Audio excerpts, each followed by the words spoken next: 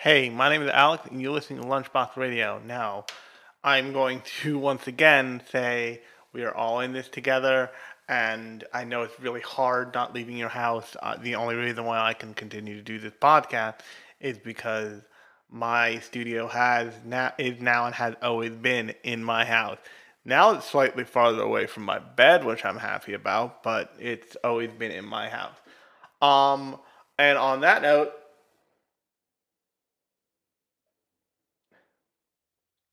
I have had a agreement with my wire box, my box of cables, which I believe every human at some point has in their life. Um, and I found a cable to charge my rechargeable batteries, which means I will finally get to use my big fancy studio headphones once again at some point. Except I opened up my big fancy studio headphones and there were no rechargeable batteries there, so I will probably find them by next week. But, the last of the moving mysteries shall be solved. And if you're still listening, after that moment.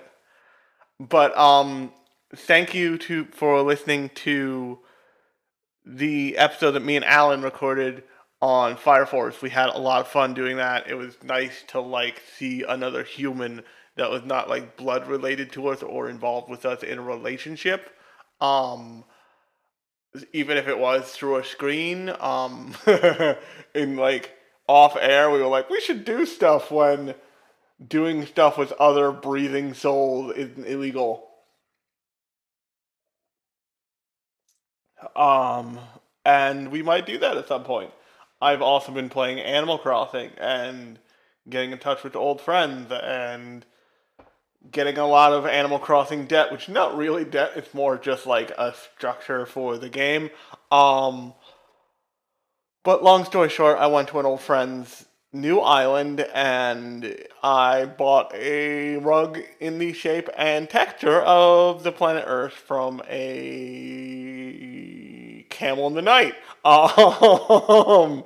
But yeah, so I've been having fun doing that. If you listen to this and you're like, hey, I want to see your weird island, Alex, reach out to me on Twitter. If you get all of that far, congratulations. Welcome to my weird ass island. But so on that note, without further ado, I guess we should get into what we're talking about today, and that is Beastars.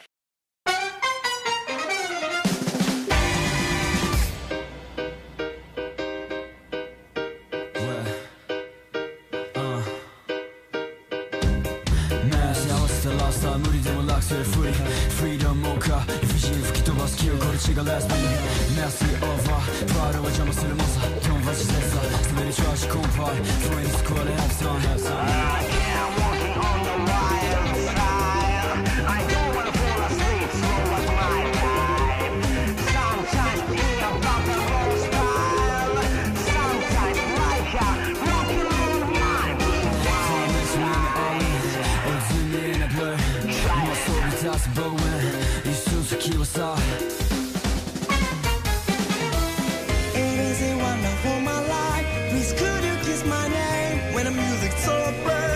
Turn off right, it was such a sweet time. Could you pray for me, my friend? It's starting over time. Taking over right, taking over blue time. The hottest team is shouting your mind. Taking over shine, taking over shooting star. All I was talking about was music. And that's cool jazz.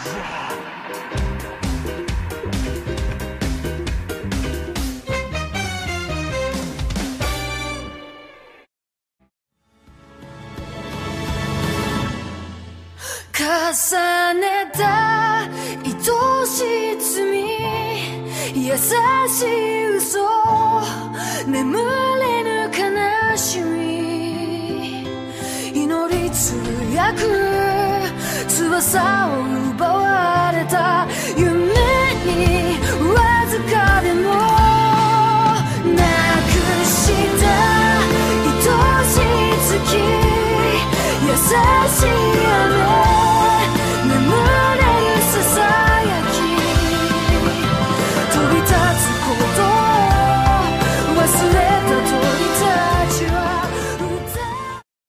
So, before we get into Beastars proper, I need to do something that I feel is expected of me at this point, and that is take a big old dump all over Netflix. Not for just one reason, which is the normal reason, but this time two reasons. The first one is, if you haven't heard me talk about a Netflix show before on this podcast, I try to not do it a ton because while they do get great traffic on literally everything, like people show out and show up to like listen to stuff about these shows. Um, I- it's it's hard to talk about Netflix shows and feel like you're doing it with any relevance because Netflix holds their shows until they're ready to release them. But I should note at this point, they do that basically because they believe that's how the anime audience, the anime watching crowd will watch their shows most intently. I would imagine they have some insight of like drop off or like something like that from other streaming services that they're betting happens. They don't want to happen with their shows. They want like maximum eyeballs or whatever the fuck.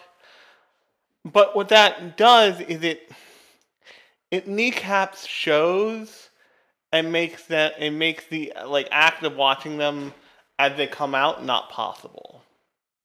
So and also it drives people to piracy. So you know, back when Carol and Tuesday was first coming out, you'd go on Twitter and you'd see some funky shit about Carol and Tuesday, boy, and you'd be like, should I like jump across? Should I sail the high seas now and watch this, or should I wait so I can like watch it all at my own pace? And generally, I choose to wait and watch it all at my own pace because a piracy does nobody any good. It introduces opens your computer up to a whole bunch of bullshit, and also it doesn't it doesn't count as number towards whatever the show that you are watching needs to have more of it produced. Now, generally speaking, a Netflix show will get 2 seasons no matter fucking what, unless it's real bad. But that doesn't mean that, the studio doesn't want to have numbered back about who's seen stuff. Sorry, it's bourbon drinking time. But with Netflix holding them in what people have come to affectionately refer to as Netflix jail, it means that many times, as with a show like Kakegurui, and arguably Kakegurui Season 2, the life cycle of a show can completely happen before it comes out on Netflix to the rest of the population. And I realize that anime fans, especially anime fans, who will go and find something on the internet, sight unseen, just because they want to watch that thing, just because they're like, oh, sexy gambling nightmare people, let's go, are a relatively small set of Netflix's overall viewer base. And when they sign up for a show, I'd imagine they're thinking of two sides of two sections of an audience, and one is definitely the niche audience. I mean, you don't make a purchase like Evangelion and not think we're doing this for the niche weirdos. But you also don't make a purchase like Evangelion and not think this is a seminal work of anime. If we want to play in this space, and if we want people to watch more anime, we buy this thing, and we granted, fuck it up on the technical end. I mean, the only way that thing could have been more auditorially more cursed is if they just somehow didn't get the rights to Cruel Angel Thesis, and like our universe cries, and literally everybody who pushes play on that show, it's just like, well, we failed. We're not gonna watch the rest of this. This is cursed now. Um, they had other like weird fucking translation bullshit. They had what's it called? Weird subtitling concepts, like deeply bizarre. Like you have to turn some things off sometimes, some things on other times. It was weird, but so what I'm trying to say is that Netflix has a playing baseball by the rules of basketball scenario going on with their licensing of anime, and also, despite what they would have you think, they are not creating this stuff. They are on the production committee and part of the licensing and part of the licensing scenario for this stuff. They contribute money to have something produced, and then they license it after the fact. They are not helping to create this thing. They are not like hands on pencil drawing keyframes at any point, not or in betweens at any point. Certainly not in betweens. And so when they say Netflix original, that can mean a whole host of things. But that's neither here nor there. So without further ado, let's get into Beastars. So when this thing was first, before we get into Beastars, actually, I want to note a trend, and that is like the industry is making big, wide maneuver turns towards certain things. Like last season, there was this big turn, like, hey, we care about Firefighter now, and this season, and like this stuff coming out now, like Beastars and Brand New Animal, the new Trigger anime, have a real furry bend to them. I just find it weird that there's like really noticeable trends that like big fancy studios are snapping onto. But so Beastars is done by Studio Orange, and Studio Orange did the lone beautiful example, maybe except for Expelled from Paradise, which I know I did an episode about in the podcast feed somewhere you can find. They're the lone like shining example of this is how you do amazing, beautiful looking CG. And one of the ways that they do CG that's different from a Studio Polygon is they don't cut frames. And what I mean by cutting frames is CGI runs at can run at up to 60 frames per second. And that's possible because you have the computer rendering out, not someone doing something by hand.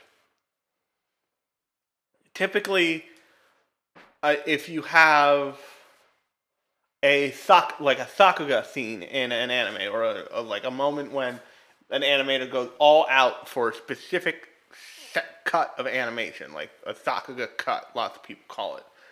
You have someone animating on what's called the twos. And that means they are going from 24 frames per second to 2 frames per second. They're increasing the amount of drawings they have. I know I did the math backwards there. They're increasing the amount of drawings that they're putting into the animation, which makes the animation feel more fluid and a lot more lifelike, and gives them a lot more room to like really go for it than just doing this typical 24 frames per second kind of thing.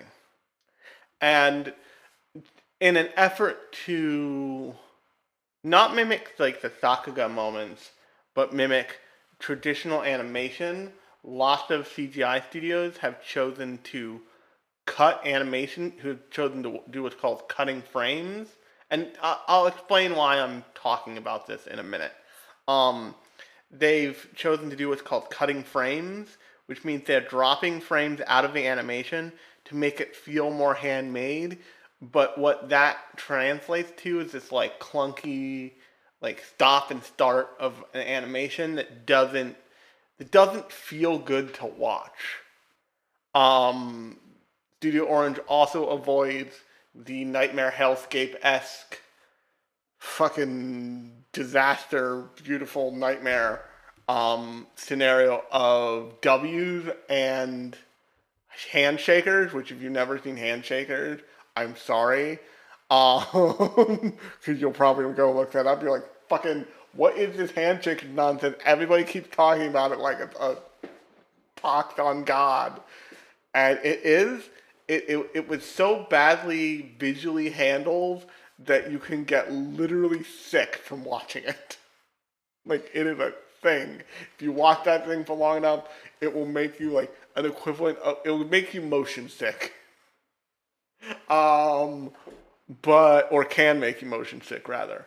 But the reason why I'm talking about this is because with Studio Orange achieved with what was their show? What Studio Orange achieved with their first show, and what they now achieve with this show, they achieve a kind of subtlety of movement that is really helpful to storytelling and allows them to do things with their storytelling that a show that's intentionally dropping frames can't. And it shows because in a show like Knights of Sidonia, you feel like you're struggling against the animation to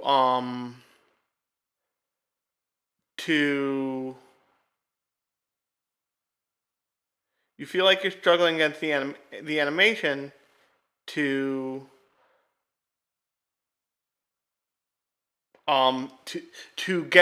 get into the story. And granted, I know a lot. I know that I know that I wasn't the biggest fan of Knights of Sidonia because they did the like weird gender bending depending on which person I fall for bullshit. And I was like, I checked all the way out of that one from like episode 2 or something. I was like, fuck, nope. And that's not really anybody's fault. It just wasn't my cup of tea. That doesn't mean you're necessarily bad.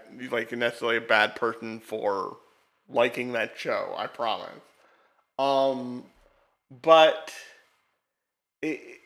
when you don't have to struggle against the animation, and when the animation actively helps a story along and actively helps, like, you give a physicality and physical personality to characters, you can use that as another, like, arrow in your quiver of storytelling, basically. And if you've ever seen any of their first show, which I just looked up, called Land of the Lustrous, from back in 2017, you know what I'm talking about. You only need to see, like, one scene, maybe 2 scenes from that show to feel how those characters are and how they move, and, like, that they feel like they're really made of gemstones, like they're really made of rocks.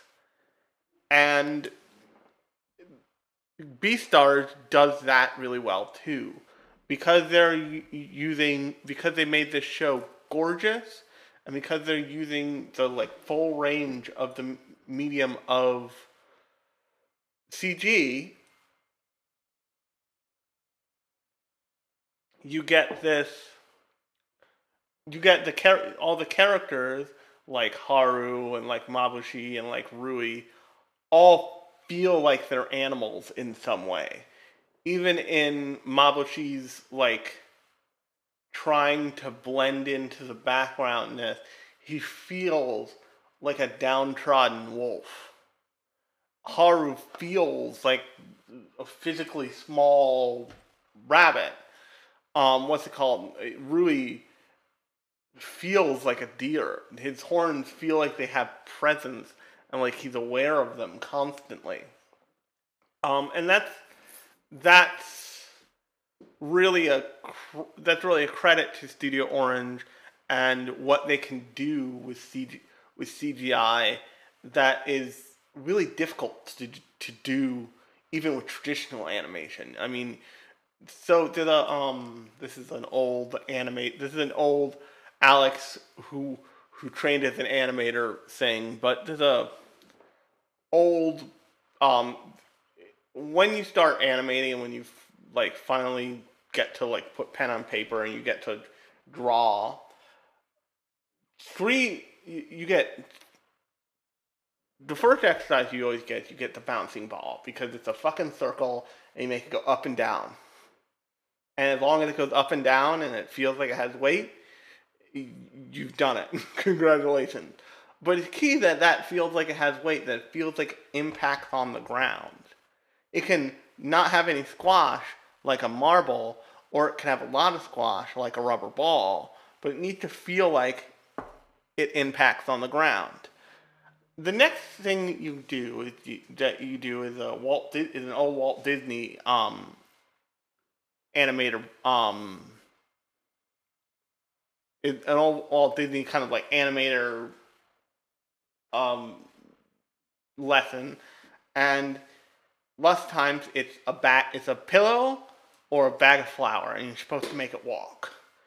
And you've probably seen this if you've seen old Walt Disney animation stuff, and it's like a walking bag of flour. But what you have to do is you have to decide like where the flour is in the bag. You have to decide all these things. You have to give it weight. You have to give it meaning. And you have to give it physicality. One of the more impressive parts of Beastars is that it gives all of its characters very specific physicality and very specific ranges of movement, and like fits them in the space really well. Maboshi is a gray wolf, and gray wolves are really long, lanky, like dogs basically. So they make him really big in reference to every other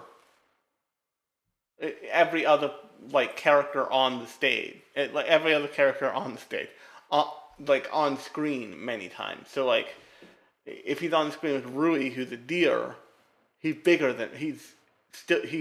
maybe close to the same height as Rui, but he's still maybe a foot taller. But if he's on the screen with Haru is like damn near 2 feet tall, and he's damn near 7 feet tall, and like you feel, and he like hunches, and at many points he gets down, like squats down and like holds his knees so he can look her in the eye and talk to her. Because the other thing about Beastars is, I think when the preview came out, lots of people were anticipating it to be this like Zootopia-esque thing, and this like much more grand vision than it a little ended up as. It still had elements of both of a really grand vision, and it's also, I should note, it's not done. They split it into two. They have another season coming, but basically, it has some of the Zootopia elements in that it's instead of predators and prey, it's herbivores and carnivores. They do get into an omnivore at one point with Dr. Panda Badass, who I forget his name, but he's like my favorite character. But much of the show is about the dynamic of carnivores eating other animals, and this being a world where like anthropomorphized animals like live in a society alongside each other. So it takes place. I forget the school's name, but the school really isn't important. It takes place in this like prestigious high school setting, and it is like 900% a like teenage romantic drama. But what they do with it is they play with the like they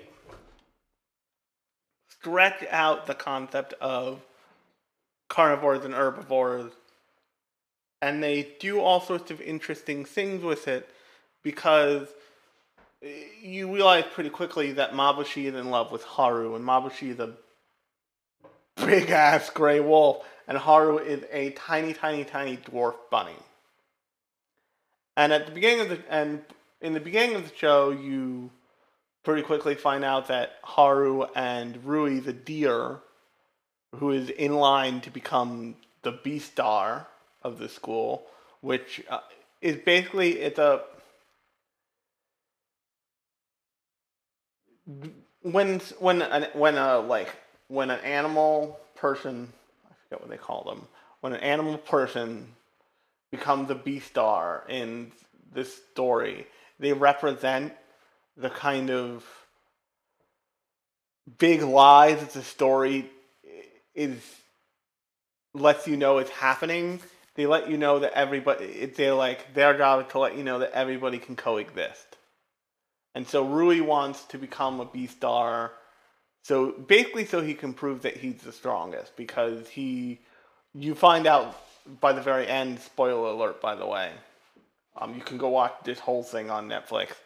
You find out by the very end that Rui is, or was, one of these orphan children who has disappeared by a combination of the government and the mafia, and the Yakuza, which is a bunch of lions who are lion Yakuza members, which is fucking bananas and the best, to be sold on the black market. And the black market is where carnivores go to eat meat so they don't have to stalk prey and they don't ultimately go crazy. Because you find out through Mabushi that Mabushi had he had a moment of weakness, let's call it. And really that's what the show wants you to understand that it is. It's not that he was giving into was doing it because he necessarily wanted to. It was a moment of weakness where he stalked and attempted to kill, and almost did kill, Haru. It's like one of the first scenes of the show. And the show spends the entire 12? The entire run of the first season, minus the last maybe 15 minutes, examining the idea that with Mabushi trying to figure out whether or not he wants Haru for himself because he wants to eat her, or he wants Haru for himself because he's in love with her. Ultimately, it comes down on the side of him being in love with her. But they have this, and Haru admits to herself and realizes that she's in love with him. And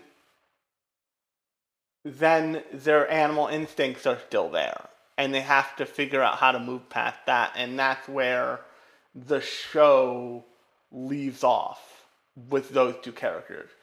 They also introduce a female gray wolf who is kind of pitched to be the romantic foil for Mabushi, and she she is revealed to be a real like a power. Juno is her name. She's basically revealed to be a social climber, and her goal is to become a B star, so she can restore the reputation of all carnivores. But the thing that's interesting about her is, at least at the point they leave off in the story, it's not that she wants to like create a carnivore ruled universe where they can just eat anyone they please. She wants to actually restore their status because somebody, you don't know who, maybe the Lion Mafia, who knows, we'll get to them in a second, has been hunting down and eating herbivores. And it's been showing up on the news. Now, I've mentioned a couple times, there is a Yakuza group consisting entirely of lions. And it's very clear to the entire universe of the show that lions are like super predators and are not to be trusted. But the other thing about this show is that the mayor of the city, of like their version of the mayor of the city, just like in Zootopia, which I will be the first to admit, this clearly takes a lot of cues from Zootopia.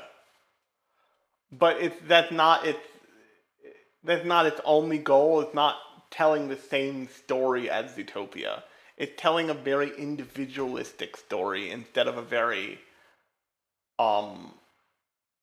community-based story. Zootopia is about a community trying to move past prejudice and all this stuff, and the like wrinkles that come, the like wrinkles of racism that come up in that bullshit.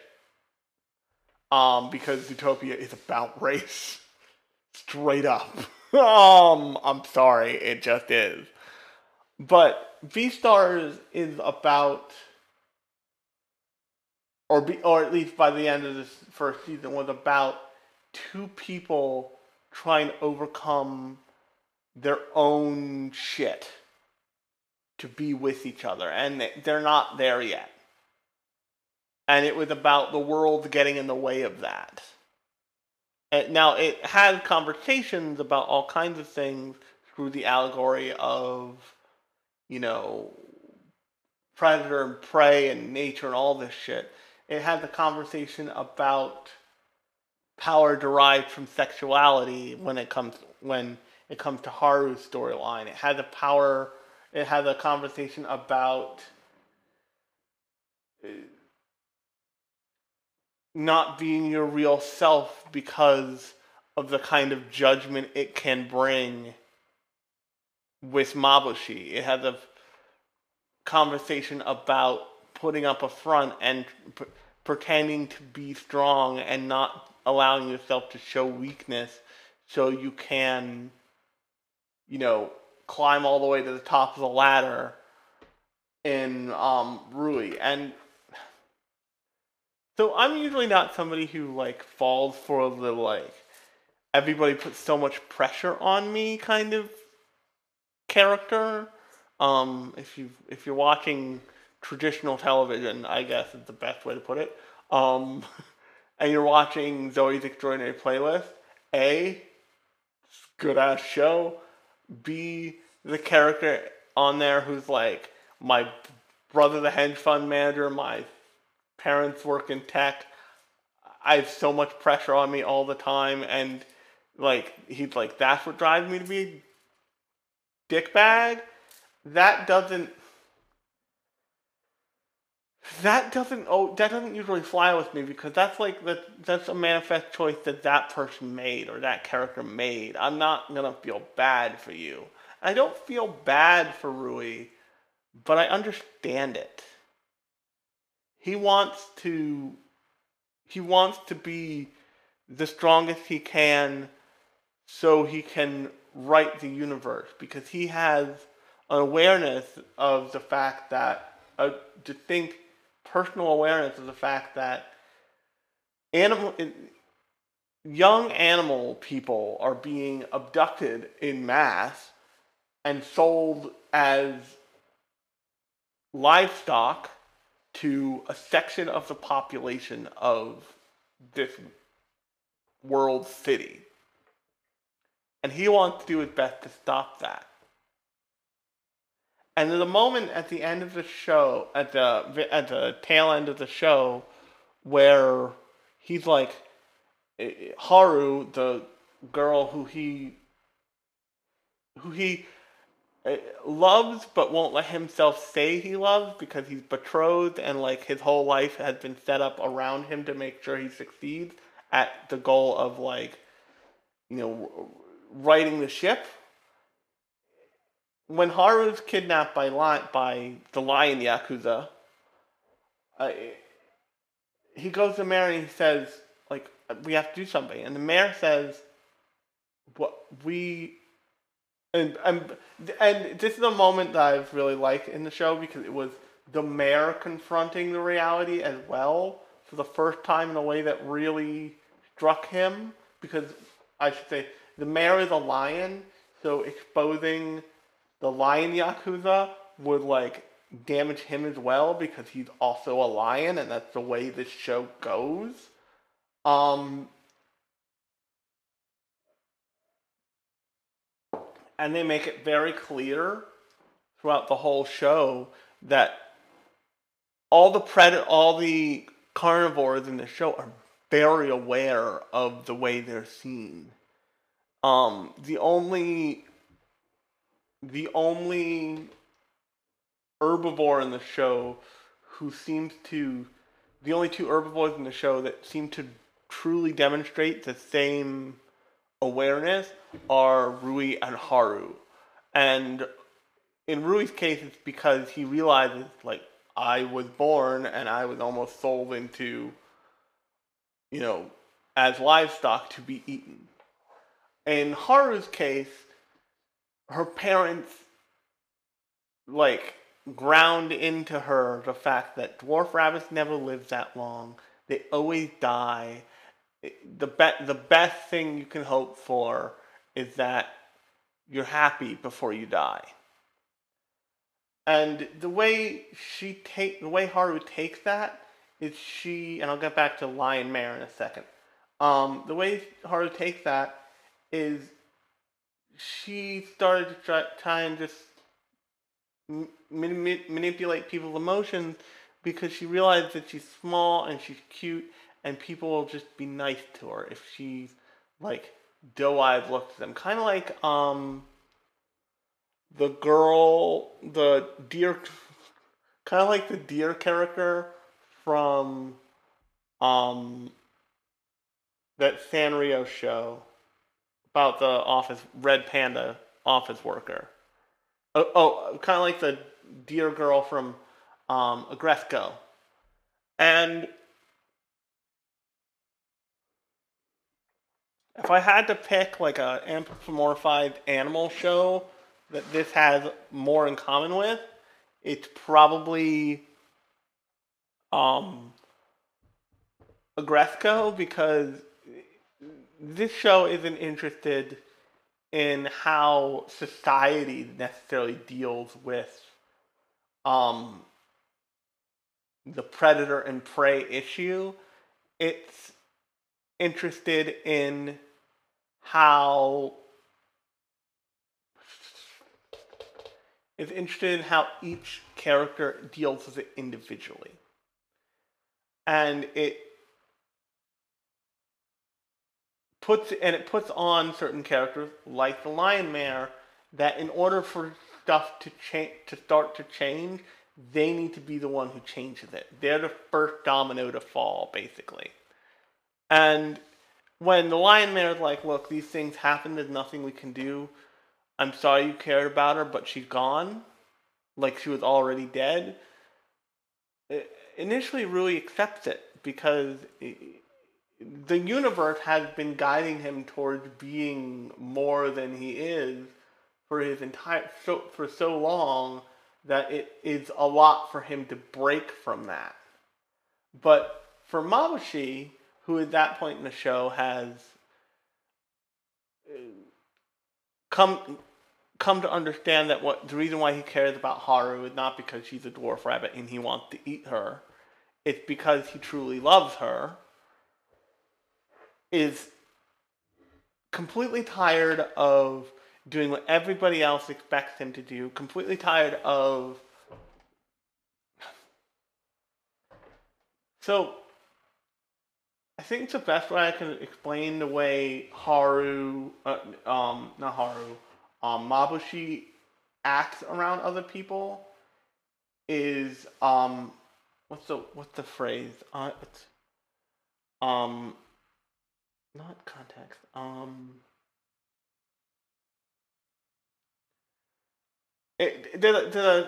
forget what it's called exactly, but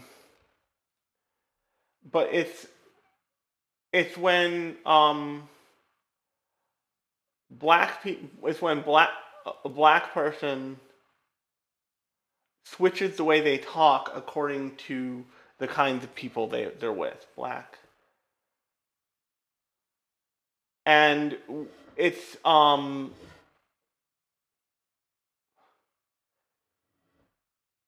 I think it's called not tone switching, but it's kind of, it's the same concept, almost like tone switching, and that's essentially what Mabushi does, and it's something I'm really familiar with because it's something I do all the time with people, and it's a really unique thing to what I would refer to myself as, which is a high-functioning disabled person, which is, if you ever meet me in person, I make every accommodation myself so you don't have to acknowledge the fact that my left arm doesn't work and I'm wearing a leg brace on my left leg. If you met me in the right season and in the right style of clothing, there's a fair chance you wouldn't ever guess. My favorite story of this is I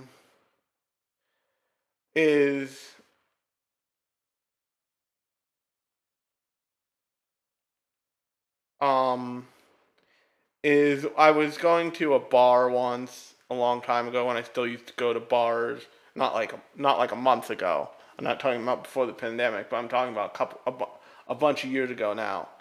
And code switching is what it's called. Code switching is the right terminology. I was there,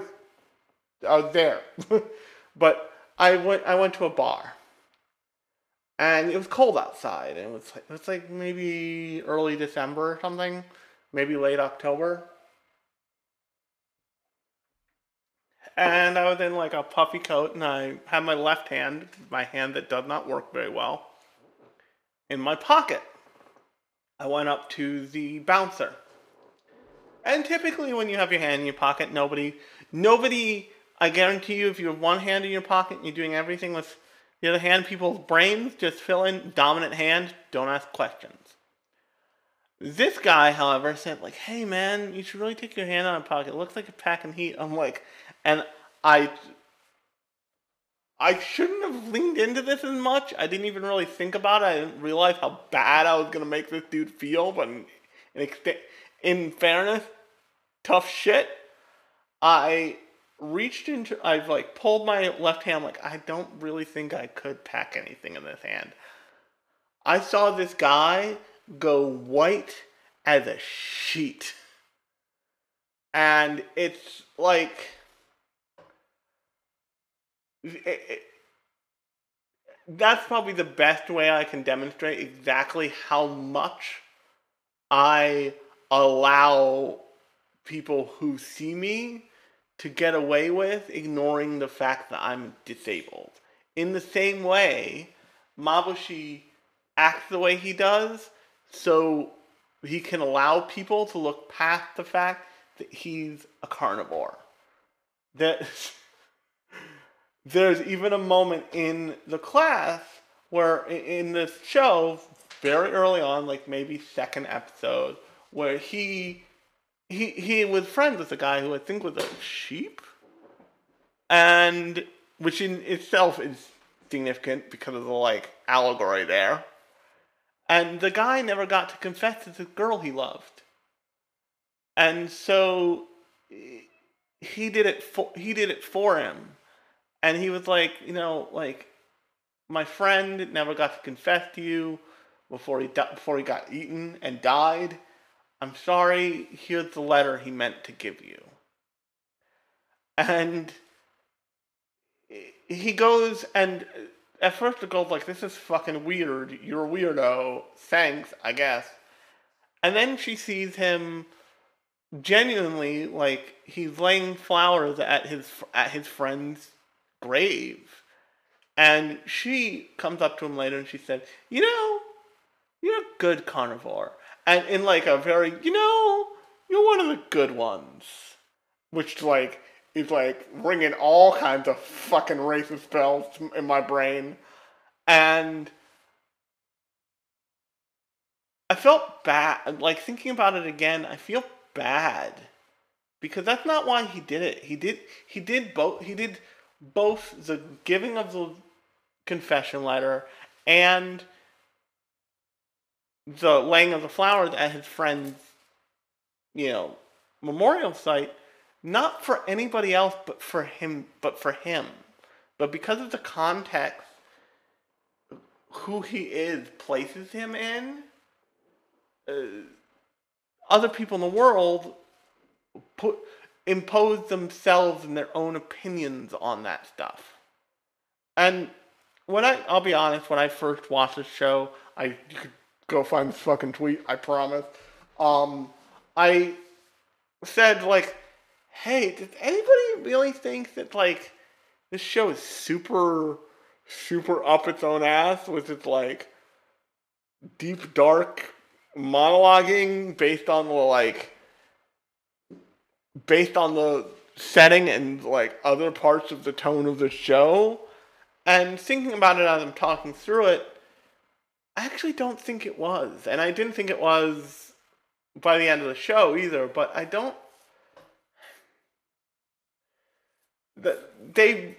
It's not the same framing, certainly, for Mabushi as it is for, like, black and brown people, but it's similar. The thing that you can't compare with the two is, carnivores around herbivores are inherently dangerous. But given free agency and given a choice, and given, like, humanity to all people involved, that can change. And lots of people view the other, not even black or brown or any of that stuff, just the other as a dangerous thing. And oftentimes, people will think to themselves, oh, that person did good, that's one of the good ones. Or, oh, this, or, oh, that. They will project something that society has given to them onto a character. Onto, not even a character, but another person. For example, lots of veterans hate it when you say thank you for your service. Because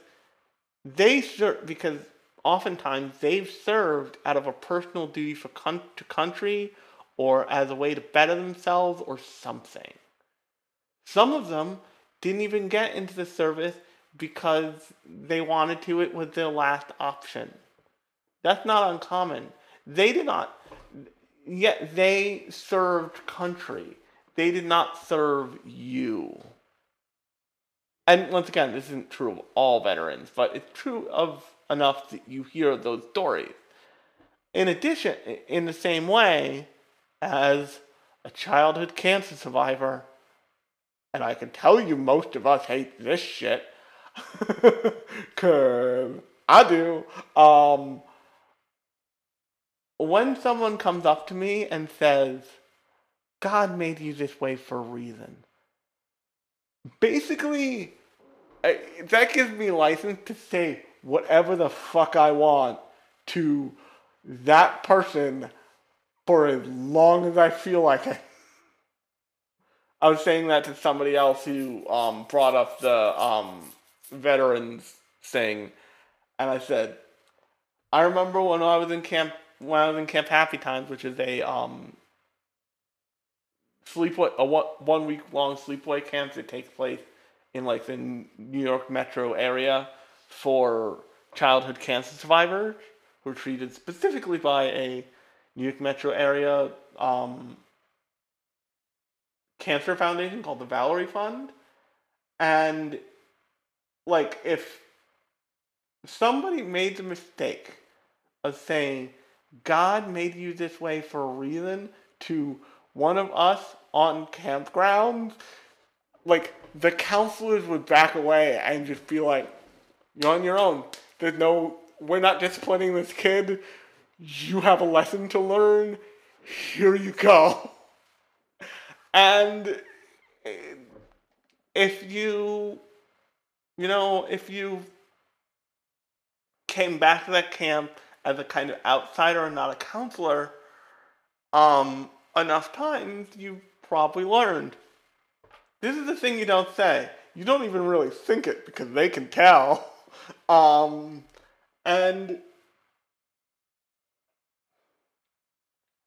that, you're a good one, Mabushi, has the same compliment without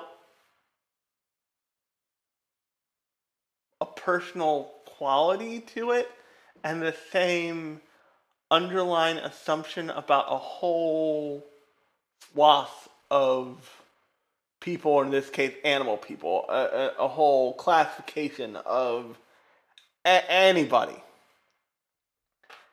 And so that's really what the show felt like it was primarily dealing with. It was dealing with the place that each character has occupied in society. You know, there's on Haru's end, there's this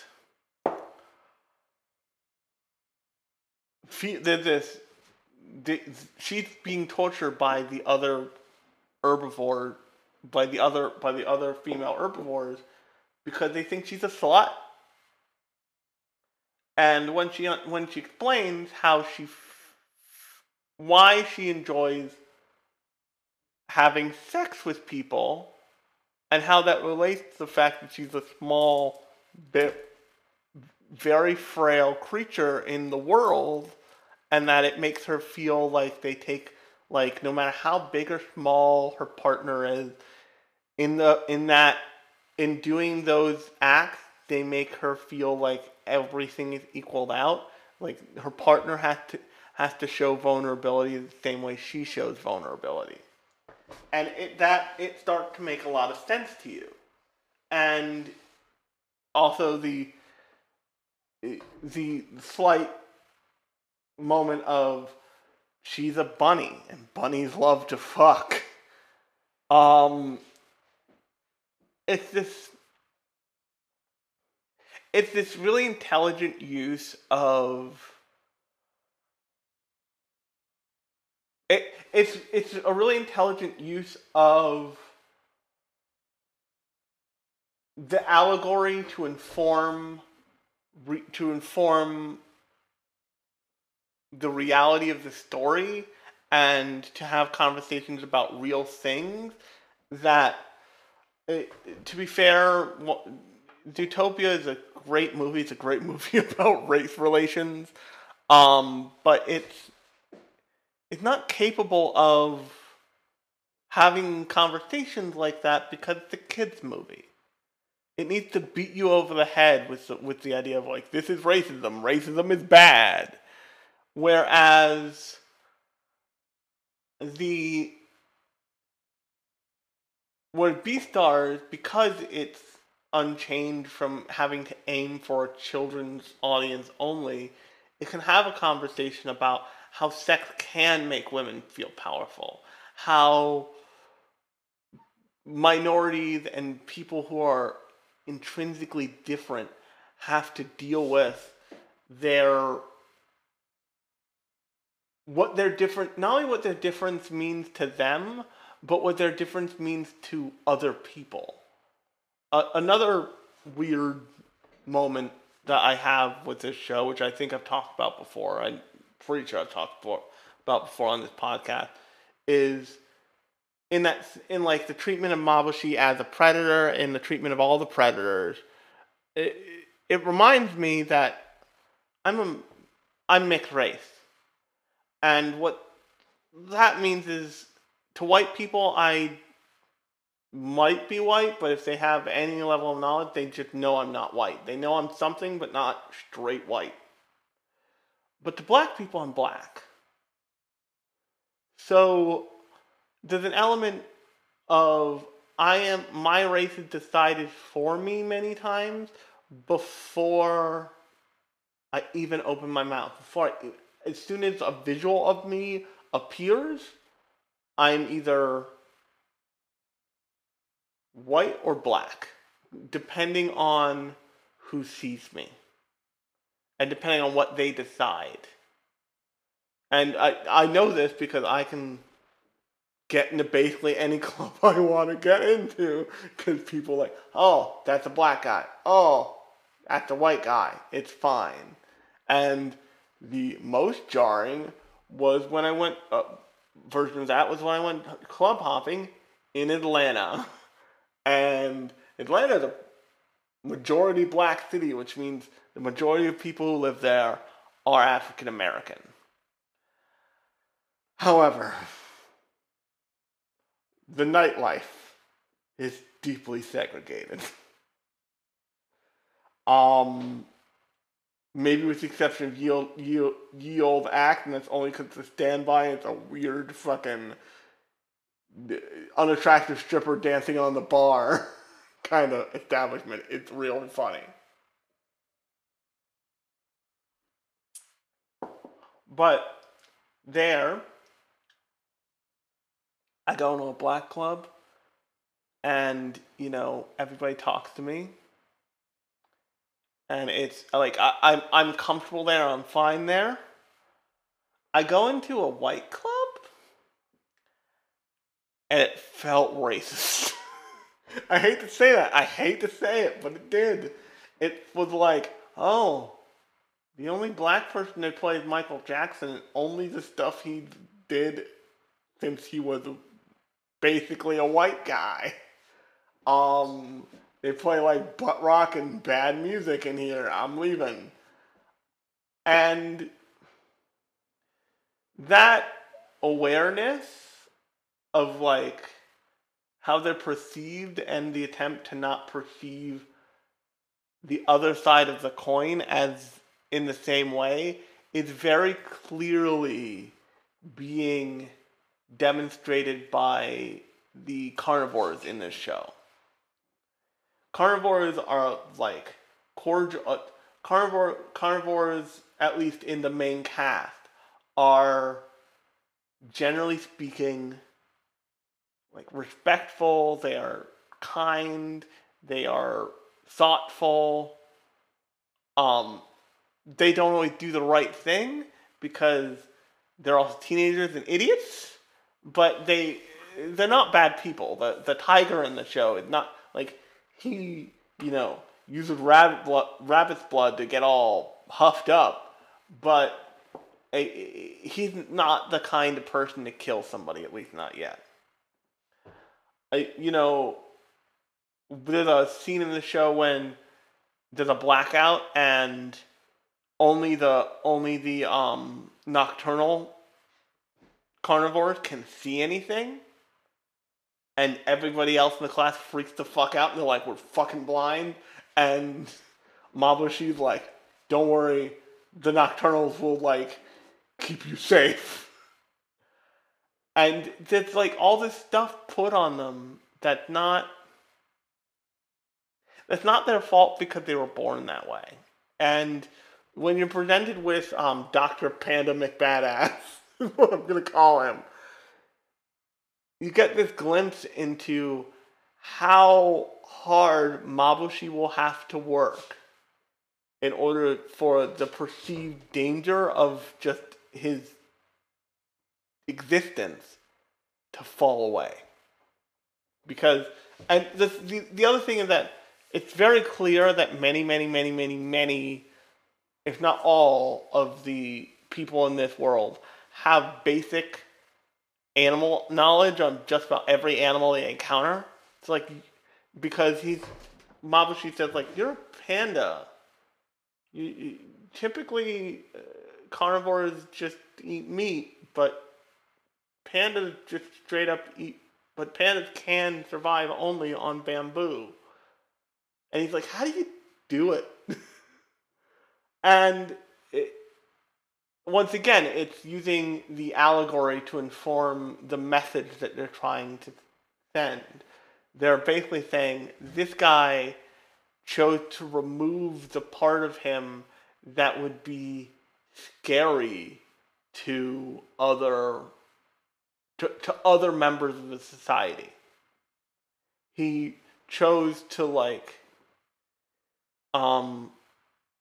what's the best? He chose to code switch. He chooses to code switch so that other people don't feel threatened. He chooses to force his brace maker to make sure that his brace fits into his shoe, so when he goes into an office environment, he doesn't stand out and make people uncomfortable. Just to give you a very real example.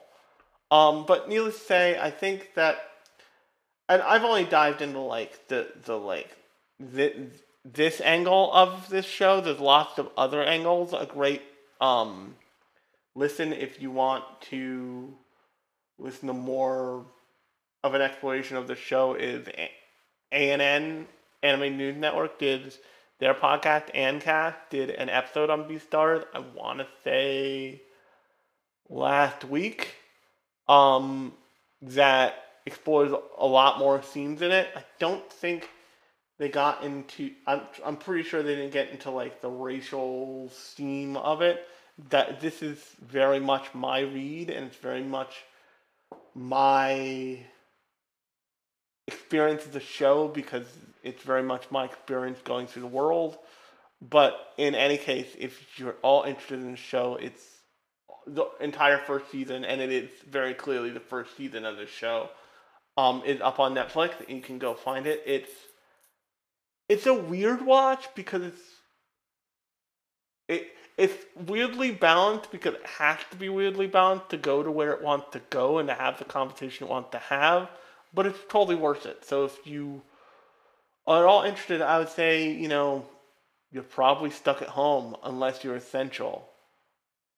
And if you are essential, I'm sorry, and I wish you weren't. I hope that my podcast at least distracts you somehow. But if you're stuck at home, you're looking at something to watch, and you're not quite sure, because you see it and you're like, this looks like it's not for me. Trust me. It just might be. And on that note, my name has been Alex, and my name is Alex, and you've been listening to Lunchbox Radio. And if you like the podcast, you can like and subscribe, leave a 5-star review on iTunes or any other podcast app of choice. And I will talk to you next time. 月に浮かぶ物語を話そうとても優しく少し悲しい物語チクタクと刻む時抜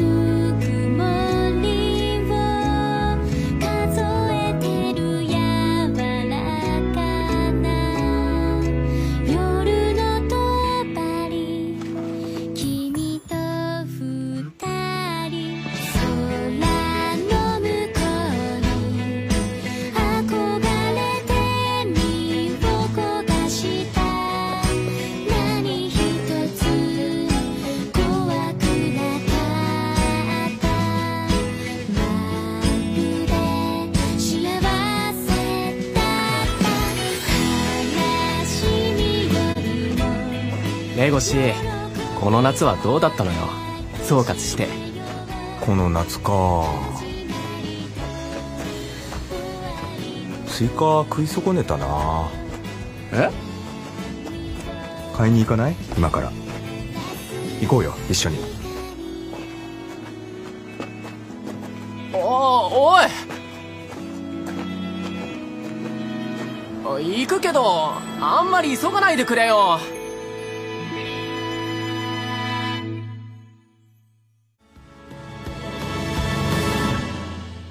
重ねた愛しい罪、優しい嘘、眠れぬ悲しみ、祈りつやく翼を奪われた夢にわずかでも